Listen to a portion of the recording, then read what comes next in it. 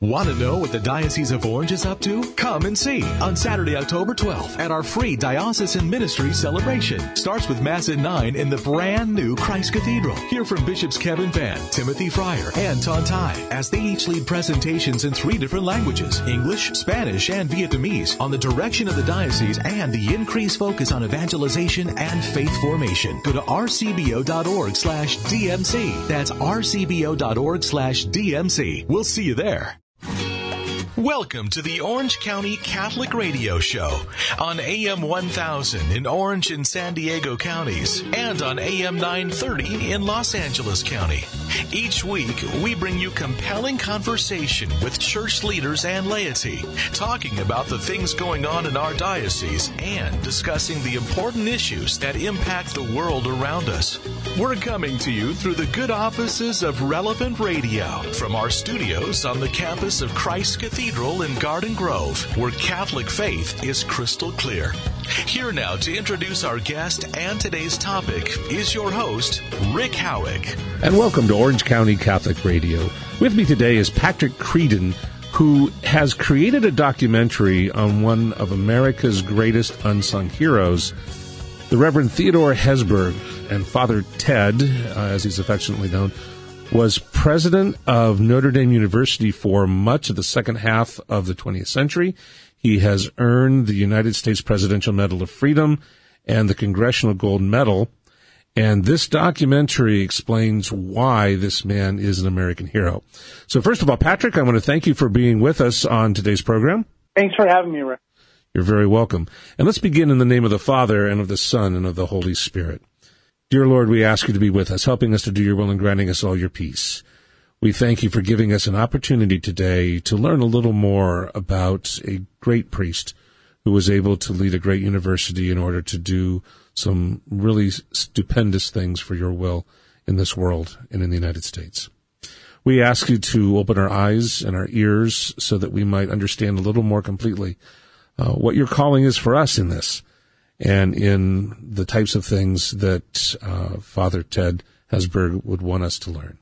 Our Father, who art in heaven, hallowed be thy name. Thy kingdom come, thy will be done, on earth as it is in heaven. Give us this day our daily bread, and forgive us our trespasses, as we forgive those who trespass against us. And lead us not into temptation, but deliver us from evil. Amen. In the name of the Father, and of the Son, and of the Holy Spirit. Amen. And again, Patrick, I want to thank you for being here. Patrick, tell us just a little bit about this documentary and the company that put it together that I understand you're in charge of. Tell us a little bit about this. Sure. My wife and I are a documentary filmmaking team. We're based in Los Angeles, and we are literally a mom and pop shop. We have 3 daughters. They're around all the time. They're still younger. They're high school and middle school, so they don't actually work with us, but they are very much a part of what we do. We have made 7 different feature-length films over the last 15 years or so. We've won a lot of awards. We've traveled around the world. It's been really fun. We really enjoy what we do, and we started our career back in 2006 with a movie called Wordplay. It was a story about the New York Times crossword puzzle. And believe it or not, it was a very unlikely hit. That sounds unlikely. Although I know there are people who are really into that. So. Oh, yeah, believe me. So that movie was premiered at Sundance in 2006, and it went on to be the second highest grossing documentary in the country that year. Wow. And it was the best reviewed documentary. We won a bunch of awards. It was really a great way to launch our filmmaking careers. Yeah. And so we've been doing that ever since. The film that we are talking about today is the movie called Hesburgh, which is about, as you mentioned, it's about Father Theodore Hesburgh, affectionately known as Father Ted. He was the president of the University of Notre Dame for 35 years. I'm a graduate of Notre Dame. And I understand the blood runs pretty thick in your family for Notre Dame. It does. So my grandfather actually went to school with the Four Horsemen. He graduated in 1928. They were actually his classmates. Okay. My father was class of 60, and I was class of '89. Wow. And, I love Notre Dame, and I love going to school there. Father Ted. I've been there. I love Notre Dame, too, when it's spring and fall. Yeah, it gets a little cold in the wintertime. Yeah.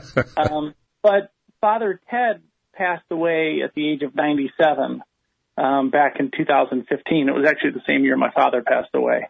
And I really wanted to go back to Notre Dame, and I wanted to revisit this story of Father Ted and try to figure out exactly why he had become and how he had become such an influential figure in the second half of the 20th century. At Notre Dame, the legends seem to be everywhere, whether it's football players or students or alums or professors, you name it. There's lots of stories on that campus. And probably one of the biggest stories was the legend around Father Ted. And he was always known as this larger than life character. Well, and I wanted to see why. I wanted to figure out. I kind of went at the story with a slightly skeptical eye, because I almost couldn't believe all of the things I had heard about him and all of the things that he had been involved in. Well, that's where I want to head to for just a second, is before we get into any more about why you did this, because I do want to come back to that in just a moment. This is a man who, we're not just talking about a president of a university. This is a man who was involved in many historically significant events that took place from the 1950s through the 60s and the 70s and the 80s. And every major event you can think of that was on the, I hate to say the right side of history, but that were culturally important, whether it was the civil rights movement or even just even allowing women into Notre Dame. I mean, this was a man who was in that presence. So when you're talking about larger than life, you're talking about a man who was a friend of multiple presidents, who was a friend of people around the world. He was huge. Yeah, he was kind of a Forrest Gump of the second half of the 20th century. He was involved, here's a very short list, but he was involved in nuclear nonproliferation on a global stage. He was incredibly involved in civil rights. He was one of the original members of the Civil Rights Commission, which was formed in 1957. He was right in the middle of the student protest movement. And as the president of Notre Dame, he had to really figure out how best to allow students to protest against an unpopular war, but at the same time make sure that those students and the students around them were safe and that they could continue their education. So he was involved in immigration. He monitored elections in Central America. He was very, very close to Pope Paul VI. They were very close friends. I mean, it kind of goes on and on and on, the different efforts that he was engaged in during his lifetime. And I think the reason he was asked to do so many things boiled down to one simple fact. He was a person that people liked and that people respected. And everything grew from that. He was somebody who, even if you disagreed with him, it was hard not to sit across the table from Father Ted and not have the highest respect for him and know that he was a straight shooter. He didn't have multiple agendas. He was always on the side of social justice and always on the side of trying to help those less fortunate than some of the others in society. That was he did that every single day, and he was very good at it. And so what we found this really kind of an ordinary man in some ways who lived an extraordinary life. And his story of leadership and of kindness and of wisdom and of patience and of, doing the right thing really resonates in the moment that we're in right now. I think we have a crisis of leadership in our country at the moment. Our leaders aren't talking to each other. Everyone's yelling at everybody. I look at the newspaper and think to myself, we're better than this. Yeah, and I think that's part of the reason why our story of Father Ted Hesburgh is so incredibly timely right now. One of the things that I saw very interesting, and I want to get back to how this influenced you as you were trying to cover the story, so to speak. But he was a friend of presidents from both sides of the aisle, and he was a friend of politicians from both sides of the aisle. And this was at a time when you had Democrats who could be conservative and Republicans who could be liberal, and they were talking to each other. And you have now today a situation where so few are willing to talk to each other. And he really represented kind of the embodiment of, come, let us reason together. We could all find ways to help if that's really what we want to do. You were mentioning before that you kind of saw him as larger than life and at first skeptical. What was it that hit you the most out of that made you decide, I really need to cover this. I need to do a documentary on this? Well, I think the biggest motivating factor was that I was afraid that Father Ted's story was going to fade away. And if you ask people just walking down the street if they've ever heard of this person, gosh, 95% of the people out there don't know who he is, don't know anything about him. Now, if you talk to people who went to Notre Dame or people who are Catholic, quite a few people, Notre Dame people know who he is for sure. And then some Catholics know the name. I think more Catholics know Touchdown Jesus more than they know who Father Ted was. Exactly. So, yeah. And so what really motivated us was that when someone lives the kind of life that he lived and taught the kind of lessons that he taught just by his actions and his deeds, you don't want that to go. You don't want that to fade away. You know, you want to. That's why I love making documentary films. Is these stories are true. You can't make this stuff up. He actually, there's a great story between him and Jimmy Carter in the late 70s. Father Ted had gone to Central America to monitor an election. He did this as a favor to President Carter. So he went down there. He was in a helicopter. You know, there were armed guards following him around, making sure he was safe. I mean, it was a top secret mission, and it was in a war zone. So it was dangerous. But Father Ted and a small group of people went down to monitor the elections. They came back. They gave the president a full report. The president was really happy and grateful and said to Father Ted, you know, I really owe you a favor. What would you like? And he shouldn't have asked that question. Father Ted never missed an opportunity to do something fun and to do something adventurous. So he said to President Carter, he said, I've always wanted to fly on the world's fastest airplane. And I know the SR-71 is Blackbird. that plane. I'd love to fly on that plane. And President Carter said to him, well, gosh, you know, Father Ted, it's not really customary for a civilian, rather. It's not customary for a civilian to ride on a top secret airplane. And Father Ted said, well, I thought you were commander-in-chief. That is a funny story. And next thing you know, there he is. On board. He had to do three days of training. He had to hop into something that basically almost looked like a NASA suit, like a space suit. And he went up in the SR-71, and they went 2,200 miles per hour. Wow. Which is, I want to say that's up around Mach 3. Yeah, that's up there. That was the kind of person that Ted was. He loved to help people out. He loved to help solve problems. He loved adventure. That was one of my favorite things about him. We're coming to a break here. When we come back, I want to get into some of the meat of his life. You're listening to Patrick Creadon, who is talking about the movie the documentary he just produced, Hesburgh, which is about Father Theodore Hesburgh, who was president of Notre Dame, who lived an extraordinary life. You're listening to Orange County Radio. I'm Rick Howick, your host, and we will be right back.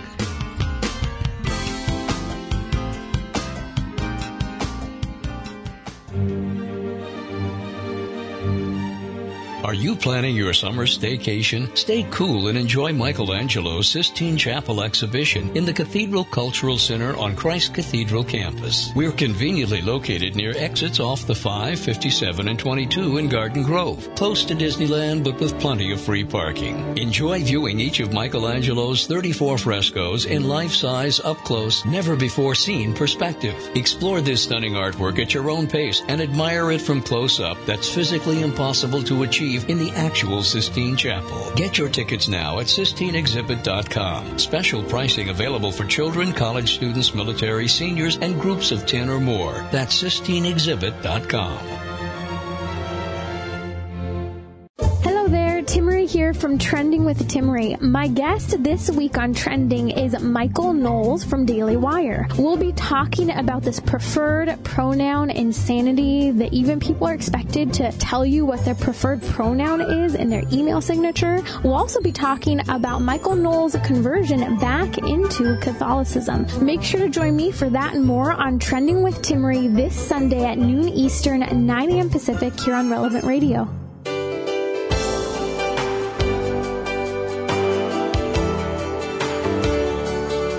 And welcome back to Orange County Catholic Radio. I'm Rick Howick, your host, and with me today is Patrick Creadon, who has produced an extraordinary documentary on Father Theodore Hesburgh. And Father Ted, as he is affectionately known, was the longtime president of Notre Dame University. And while for most people, hearing about a president of a university might sound like, all right, so what? Doesn't really affect me a whole lot. Oh, this person's life. As I was listening earlier, Patrick made the comment that this is kind of like having Forrest Gump in there. He was everywhere on every historical issue that was going on.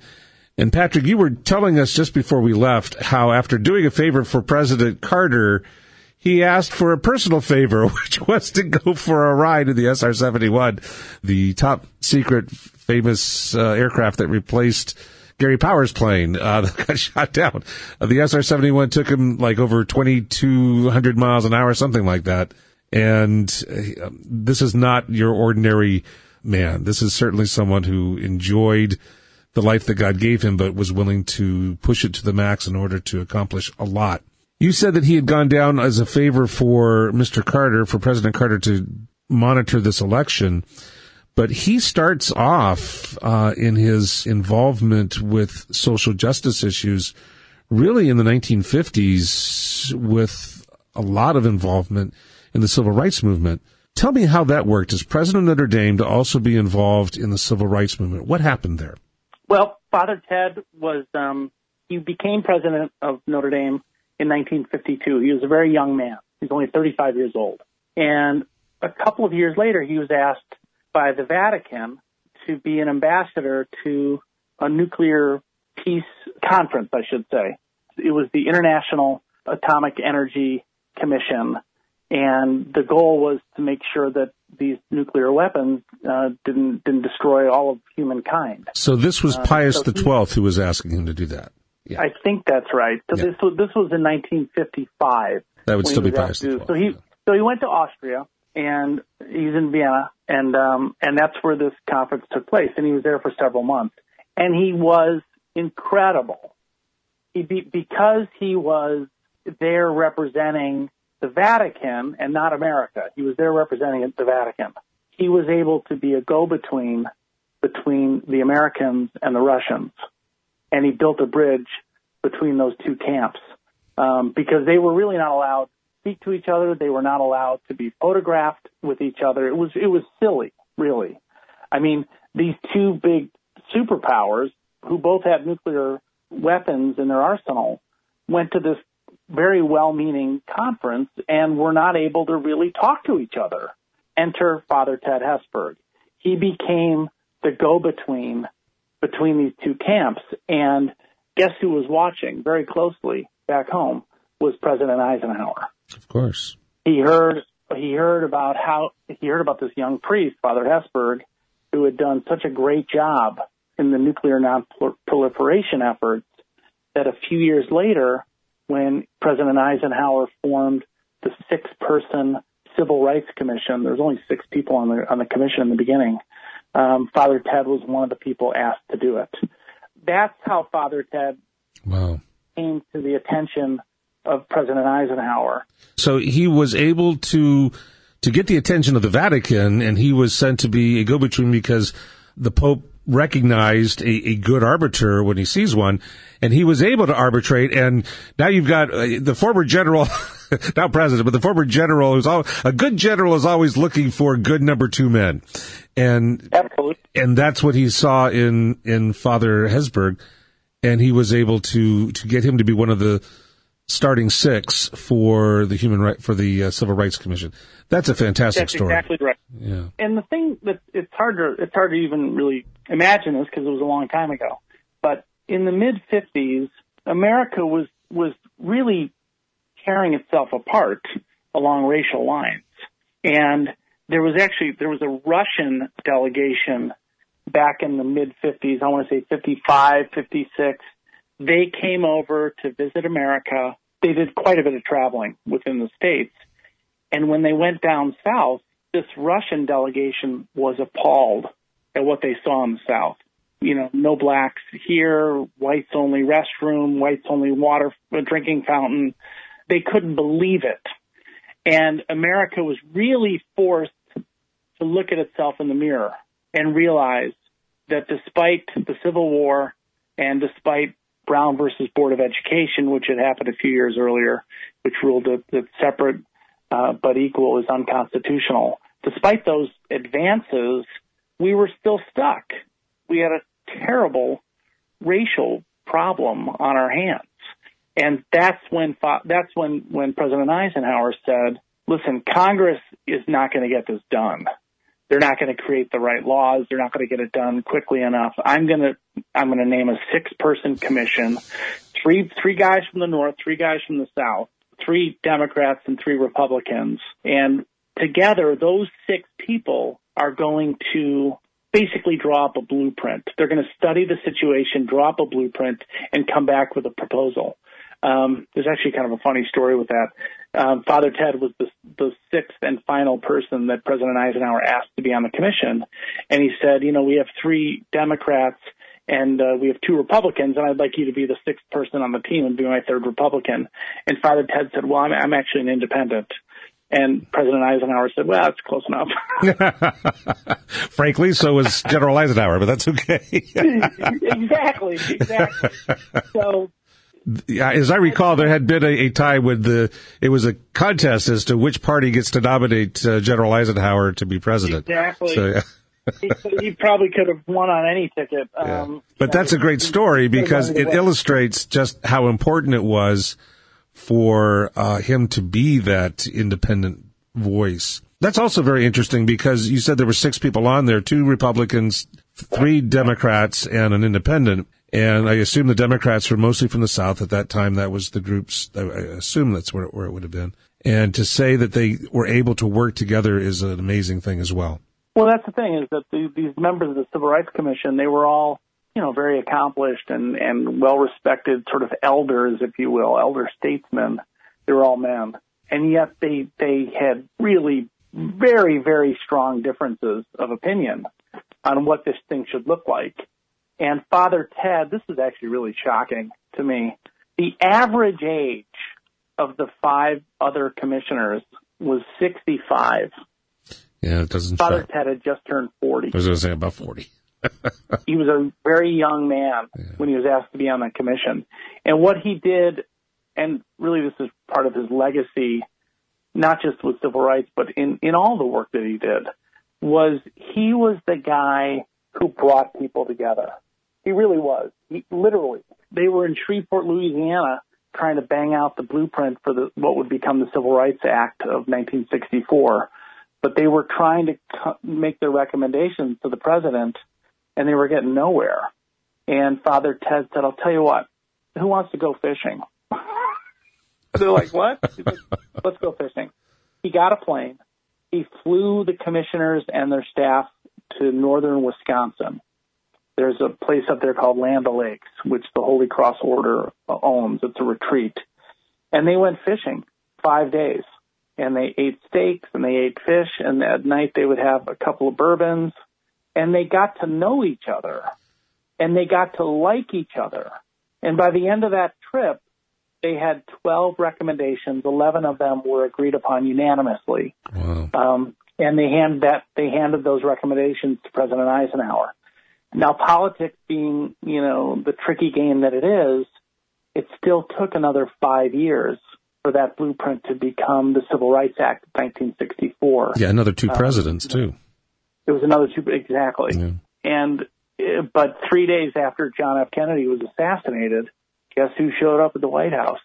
Father Ted. And he said to President Johnson, he said, listen, we have an opportunity now. All of this sadness and grieving that our country is doing right now, we have an opportunity to finally make this a law. This is the blueprint, and this will be your legacy if you can get this done. And 7 months later, it was signed into law.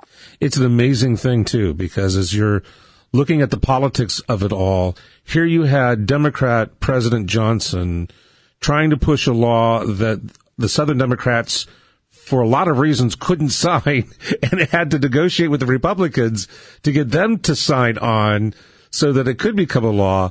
And there is this priest in the middle of all of it trying to make sure it all happens. It's an amazing story as to how that comes about. What I'm finding fascinating as well about what you're saying is that this was a man that no matter what group of people he was engaged with, he always kept his eye on the prize, so to speak. He kept his eye on where we're going to go.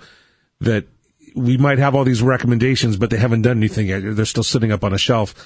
And he saw an opportunity where everyone else saw grief to be able to say, hey, we can make this time mean something special if we can move this legislation through.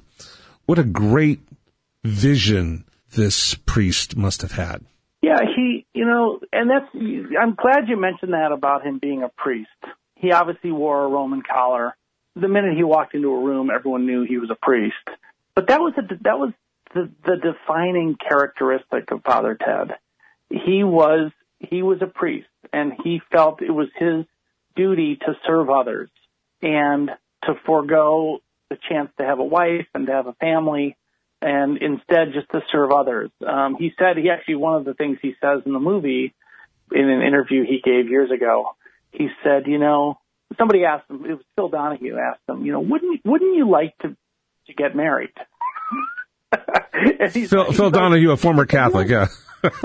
Yeah, it's a really funny interview because Phil Donahue says to him, Phil Donahue actually also went to Notre Dame, but he said to Father Ted, he said, it's very funny. He goes, you're a very handsome guy. And people love man. it. And I'm sure that there's a lot of women who really are drawn to you. You're so charismatic, and he's really laying on thick. And he says to Father Ted, he's like, wouldn't you like to get married? Isn't that something wouldn't you want to do that? And Father Ted said, no. I made that decision when I was 18 years old. And I feel like the price of belonging to everyone is that I can't belong to anyone. Wow. That's a great story. You're listening to Orange County Catholic Radio. I'm Rick Howick, your host. With me today is Patrick Creadon, and we are talking about Father Theodore Hesburgh, who was the legendary president of Notre Dame University, and he spans American history for the last half of the 20th century. When we come back, I want to not only go a little more into some of the other things that Father Ted had done, I want to also hear a little bit more about your story, Patrick, and we'll get into that story when we come back. Stick around. Calling Southern California educators. Are you looking for field trip ideas for the 2019-2020 academic year? From now through January 11, 2020, Michelangelo's Sistine Chapel traveling exhibit will be in Southern California in the Cultural Center on Christ Cathedral campus in Orange County. Enjoy viewing each of Michelangelo's frescoes in life-size, up-close, never-before-seen perspective. Explore this stunning artwork at your own pace. Get your tickets now. Go to SistineExhibit.com. Special pricing available for groups. Book now before it's too late. Again, that's SistineExhibit.com. And awaken your curiosity to the innovative and unique interpretation of Michelangelo's timeless masterpiece. Wherever people enter the 35-acre Christ Cathedral campus, they are greeted by the splendor of our Catholic faith, and nowhere more than by celebrating Sunday Mass in our newly dedicated Christ Cathedral, or by touring Michelangelo's Sistine Chapel exhibition. Christ Cathedral Shop, located off the lobby in the Cathedral Cultural Center, offers inspirations of faith, from Catholic cards to crucifixes, mugs to mouse pads, and sacred art to statues of the saints. Visitors can choose from commemorative items and gifts from a wide array of Catholic Bibles, books, and all things Catholic. Make Christ Cathedral in Garden Grove your destination and visit our Christ Cathedral Shop, the shop with something for everyone. Experience Christ Cathedral today. Then share your memories and so much more.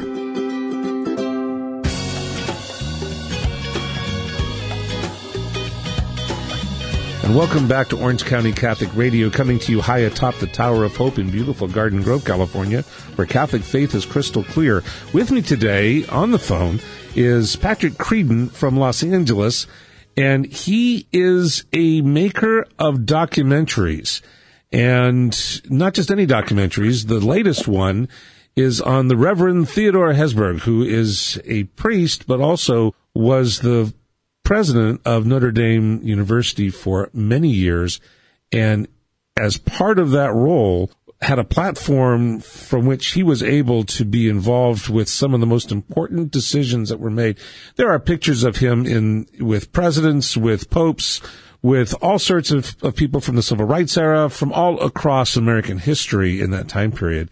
And we've been talking about how fascinating this was. I'm kind of curious, though, Patrick, how has being a documentarist, someone who actually deals with the history of these people, how has that affected you and your wife, since the two of you are the ones that are putting this together? You just did a documentary on a saint, someone who has gone into, he's not canonized yet, but I have little doubt that 50, 100 years from now he will be. You've been dealing with the raw material from that. How does that affect you? Well, I think about Father Ted every day. In fact, right next to my bed, I have a picture of my kids and my wife, and I have a little note that I wrote while we were making Hesburgh, and it just says kindness. And I taped that up next to my bed, next to the picture of my family. Father Ted's superpower, if you will, his secret weapon, was his kindness, and that really rubbed off on me. It made me want to be a better person. It wanted me to be more patient, maybe think things through a little more rigorously before acting or reacting. And so he rubbed off on me, and I think he rubbed off on a lot of our teammates who helped us make the film. One of our editors started going back to weekly Mass. That's fantastic. One of our writers actually started going to daily Mass. And that's fantastic. It sort of, his story helped a lot of us connect and reconnect with our Catholic faith. A lot of us who worked on the film went to Notre Dame. Not all of us, but a lot of us went there and are Catholic. But not a lot of us are practicing as much as we did maybe when we were younger. And I think in a way, not that this movie it's not a religious movie by any stretch of the imagination. It's really an American history story. But you find that his strength was in his faith and in being a priest. And I found that to be very inspiring. So even for people who are not religious, or they're maybe members of a different religion, the power of his faith, I think, is what made the difference in his life and helped him become this sort of social justice warrior, I would call him, throughout his life. He lived for 97 years. And he lived an amazing life, which set a great example for how to live your own life. Now, you went to Notre Dame. there are many people who go to Notre Dame and never meet the president. Did you ever meet the man? Did you ever hear him speak? Well, you had to hear him speak. I never met him. Never met him. I never met him. No, I used to see him on campus walking around. He retired when I was a sophomore, and then he took the next year off. So he traveled the world the year after he retired. So I mean, I saw him around, and he was a little intimidating because here's a guy who had by the time he passed away, he had 150 honorary degrees from universities all around the world. That's in the Guinness Book of World Records. Wow. No one has ever come close to that. So he was this larger-than-life character who I knew a lot about, and I would see him, and I would hear him speak, and I always sat there wondering, like, how did he get to become this giant of the 20th century? And is a lot of this just, is it kind of myth-making around him, or was he the real deal? And I can tell you, he was the real deal, and then some. He just, I keep going back to Thomas Jefferson, because Jefferson was a writer, and he was a visionary, and he was an educator. But he could only handle part of the gospel. He had to cut up part of the book. Yeah. but I suspect that Father Ted could take the whole thing. Yeah, but there was something about Father Ted that I think he's one of the great American leaders of all time, and not just of his time, but of all time. It's funny. One of the things that happened while we were making the film was the musical Hamilton kind of blew up. That became a sensation. Yeah. So, and in a way, that's also very reminiscent of Father Ted, in the sense that you watch his story and you can't believe that he was involved in so many different things that he was involved in. I'll tell you, the one thing about the film that I really love is, despite all the history and all the major players in the film, and the popes and the presidents and the Vietnam War and student protests, and it's this big sweeping American drama. So at the end of the day, the movie is it's a very, very emotional film. It's very sad at the end when he passes away. But it's also incredibly inspiring. If you're looking for sort of an emotional shot in the arm, almost a spiritual shot in the arm, this is the film for you. It is really something that audiences are tremendously moved by this story. We've made a lot of movies about a lot of different topics, and we've been very lucky in our career with some of the projects that we have done. I've never made a film that connected with audiences on such a deep and emotional level as this one. You and your wife both worked on this film. She's the producer and I'm the director. How long did you work on this, and what were the nuts and bolts of making it happen? About a year and a half from start to finish. We raised all the money privately. We didn't get a penny from the school. I think that would have kind of undercut the journalistic integrity of the film. Okay. So we didn't ask for any money from the school, nor did they give us any. We did it completely independently. I had final cut, and that's how we do all of our films. And so that's when you set out on telling a story like this, I think you begin painting in the very broadest of brushstrokes, meaning, what are the 3 or 4 milestones to start with? Well, he was born in 1917. He became a priest, I want to say 42. I think it was during World War II he became a priest. He became the president of the University of Notre Dame in 1952. He retired in 1987. He died in 2015. So you kind of lay out, literally on a big piece of paper, a timeline, and those are the big milestones, if you will. And then you start to fill in the gaps. And for me, to give you an idea of what it's like to make a documentary, did you ever do jigsaw puzzles? Are you much of a puzzle guy? I am not, but I've had family members that have, and sure. I've spent time at a cabin up in Canada where, when it rained for several days in the summer, instead of going out fishing, we were stuck there, and everyone else was putting the puzzle together.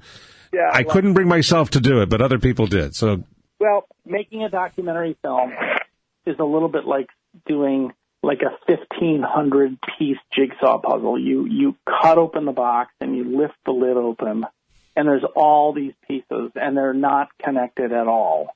And you have to go through very meticulously and sort them, turn them all over so you can see what's on the right side.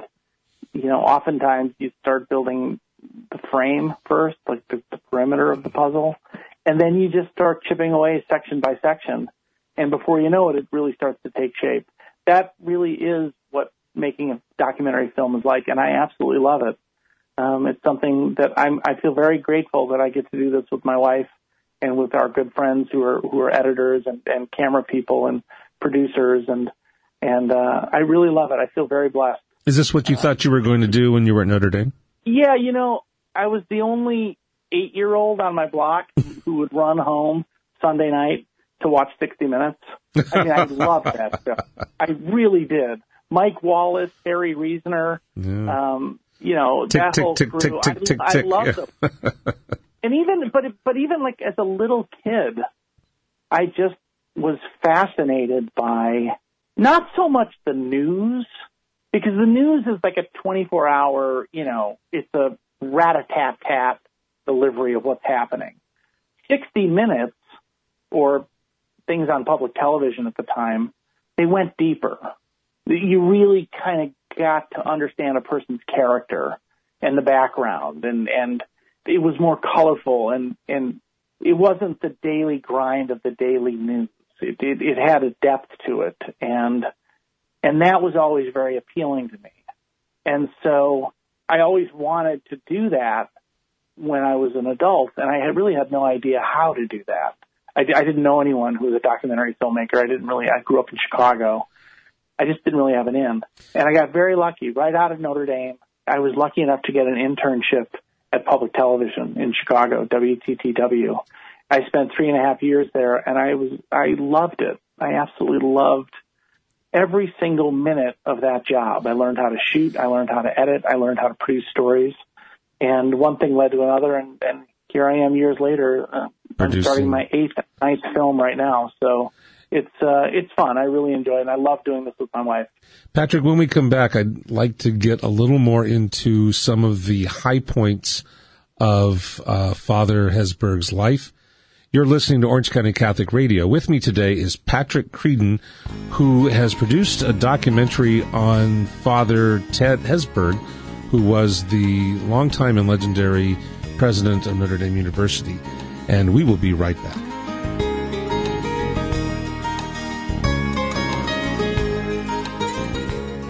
Have you heard Deacon Steve lately? Wow! I mean, it can't get any more important than that. Amen. My brothers and sisters, get excited! John 10:10 says, I've come to give you life and life abundantly. So far, so good. And how is this new year working out for you? The Holy Spirit is alive! Catch Empowered by the Spirit with Deacon Steve Greco. Sundays at 12 noon, right here on Relevant Radio. Hey, friends of Deacon Steve Greco and the Empowered by the Spirit radio show. It's not too late to join the team on a once-in-a-lifetime pilgrimage to Italy. September 19th through the 30th, and the theme is Shrines, Saints, and Miracles. Join the Spirit-Filled Hearts Ministry team, along with Father Mike Hannafin, Deacon Steve Greco, and his wife Marianne Greco. September 19th through the 30th. Time is short, so contact us right away to reserve your slot. The phone number is 949-981-0918. Again, that's 949-981-0918. Or just shoot us an email at marianne@spiritfilledhearts.org. That's Marianne with an E at spiritfilledhearts.org. Join us for this once-in-a-lifetime pilgrimage to Italy. And welcome back to Orange County Catholic Radio. With me today has been Patrick Creadon. And before we go any further into this last segment that we've got, Patrick, I want to say thank you so very, very much for being with us today. You have really enlightened, I think, our audience on the life of Father Ted Hesburgh. And for people who want to see this movie, since I think it's no longer in many of the theaters around the country, how would they go about finding out information about this, about getting a copy of this? It comes out on DVD in early September, and then later on this year it'll be available on like VOD, whether it's Netflix or Amazon Prime. We're actually working out those details right now. But Okay. the DVD is available in early September. So this DVD has been out this movie has been out, but the DVD has not come out yet, but it will be available through a major supplier, either Netflix or Amazon.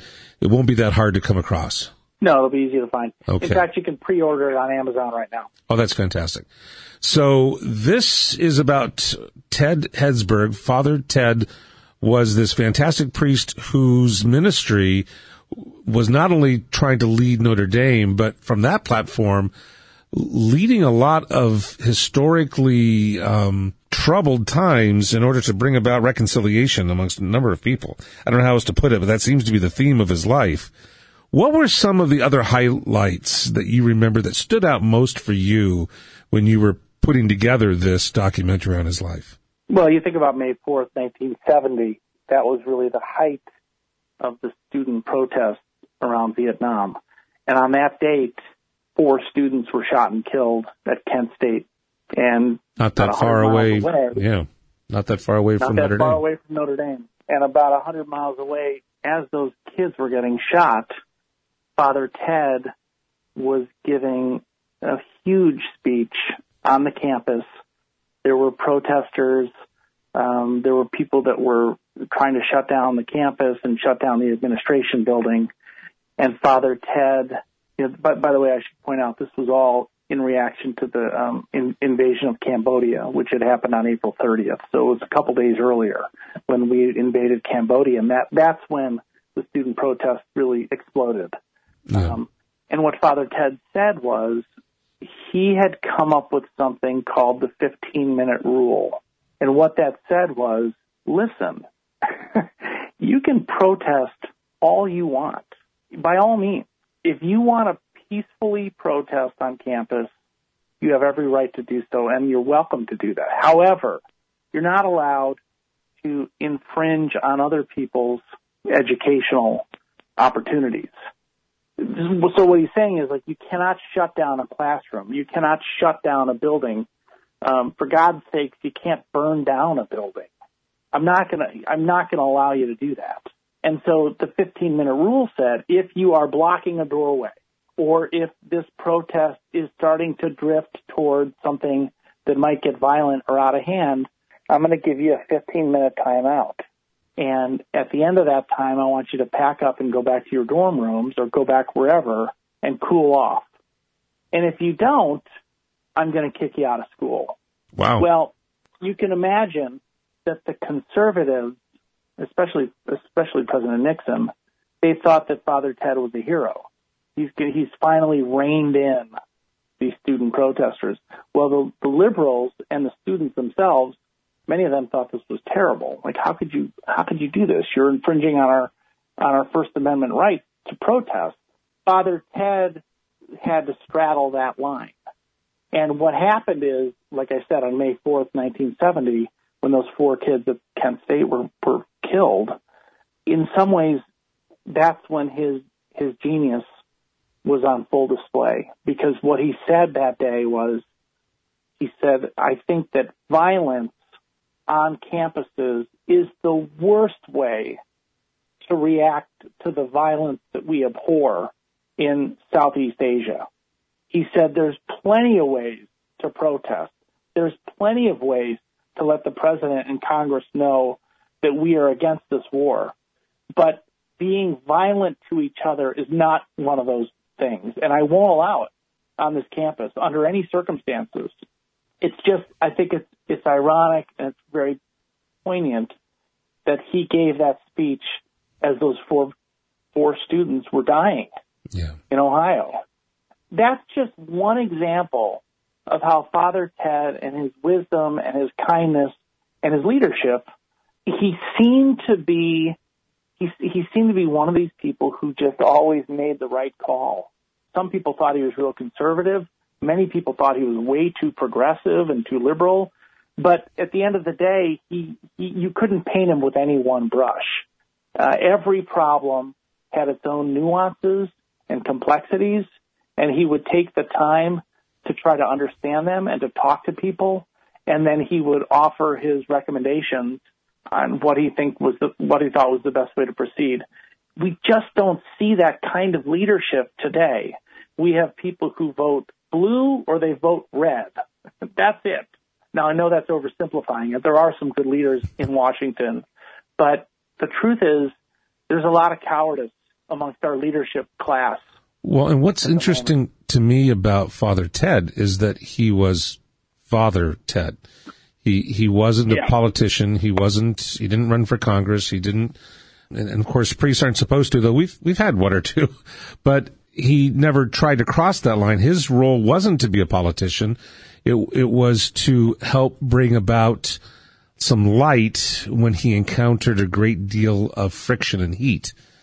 And well, you make a great point. Father Ted never had to face a re-election. And there's a certain freedom that comes with that. Exactly. Yeah. Joe Biden once said he was the most powerful unelected man in Washington. He could make the tough call and know that he wouldn't get voted out of office because he wasn't a politician. It was in some ways it gave him the freedom that elected officials don't have. I know that he has had testimonials given in different interviews throughout the decades from multiple presidents from both sides of the aisle. I've seen one, I don't know if they're in your movie or not, but I've seen one from Bill Clinton. I've seen one from George H.W. Bush. I've seen them from both sides of the aisle from multiple sectors. And we know that he not only did stuff for the Vatican, but he also did things, as we said, around the world. What were some of the last things that he did in his ministry before he was called home? Well, I'll try to keep this real brief, but in 2009, President Barack Obama was invited to speak at Notre Dame, and there was a big uproar about the fact that a president who was pro-choice, right. How could Notre Dame invite him to campus? That was huge because it seemed so controversial. The thing is, it was very controversial, but the thing is that Father Ted used to always say, we've had a lot of people come to Notre Dame, and none of them have changed Notre Dame, but we've changed quite a few of them. He was confident enough in his own faith and confident enough in Notre Dame and what Notre Dame's mission is to educate and to be a crossroads of ideas, that he was really happy to have the president come and speak. He was not president when Obama visited. He had been retired now for almost 20 years. But I think Father Ted was really happy to invite the president there and to have an exchange of ideas. That's what he thought a school should be. Well, and that's something that I think is being lost now on a number of campuses, left and right. And right now you've got a lot of people who, if someone comes on campus who they disagree with, they'll shut them down, or we'll have even violent protests that will erupt. And what's interesting about Father Ted is that, as you put it, a lot of people thought he was liberal, a lot of people thought he was conservative. He saw his role at trying to provide a forum in which the liberals and conservatives could come and talk to each other so a little more light could be had from the discussion in between. And it sounds like your documentary has done a good job in trying to present that aspect. If there's any one thing that stood out for you in the minute or so that we have left to talk from your movie, what would it be that you'd want our audience to hear or see or notice? Well, as a Catholic, I think we need more stories of Catholic priests who are heroes. My cousin, Tom Powers, is a Catholic priest. He's based in Bridgeport, Connecticut. He's wonderful. I love him dearly. And there's been so many heartbreaking stories about priests and priests who have taken advantage of people. And obviously that's not what the priesthood is, and that's not what the overwhelming majority of priests, that the role that most priests play in their communities is very positive and very loving and very helpful. And Father Ted serves as an example of what the priesthood should be and could be. And I think we really need that at this moment as well. Wow, that was very well said.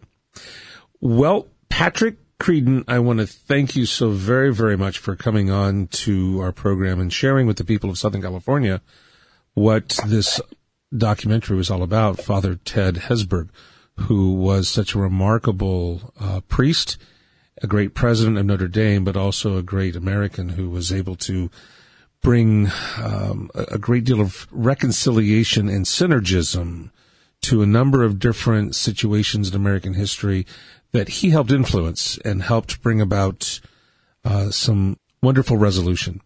And so thank you so very much for coming on, and we deeply appreciate your efforts. Well, thank you for having me. It was really a pleasure. In the name of the Father, and of the Son, and of the Holy Spirit, amen. Lord, we thank you for giving us a chance to come together today to talk a little bit more about your servant, Father Ted Hesburgh. And we ask you to help us to focus our lives a little more, perhaps, on how we can make a difference in bringing a little more light to the congestion around us. Glory be to the Father, and to the Son, and to the Holy Spirit, as it was in the beginning, is now, and ever shall be, world without end. Amen. And again, Patrick, I want to thank you. You're listening to Orange County Catholic Radio. With me today has been Patrick Creadon. And if you would like to hear this again, you can either visit it yourself on our podcast, or you can forward it to somebody else. You can find that at occatholic.com. And you can go to the radio tab down there. There's about 8 programs we put on. The flagship, OC Catholic Radio, is right there. And it'll be there for you to be able to listen to anytime you'd like. Again, you're listening to Orange County Catholic Radio. I'm Rick Howick, your host, and we will see you again next week.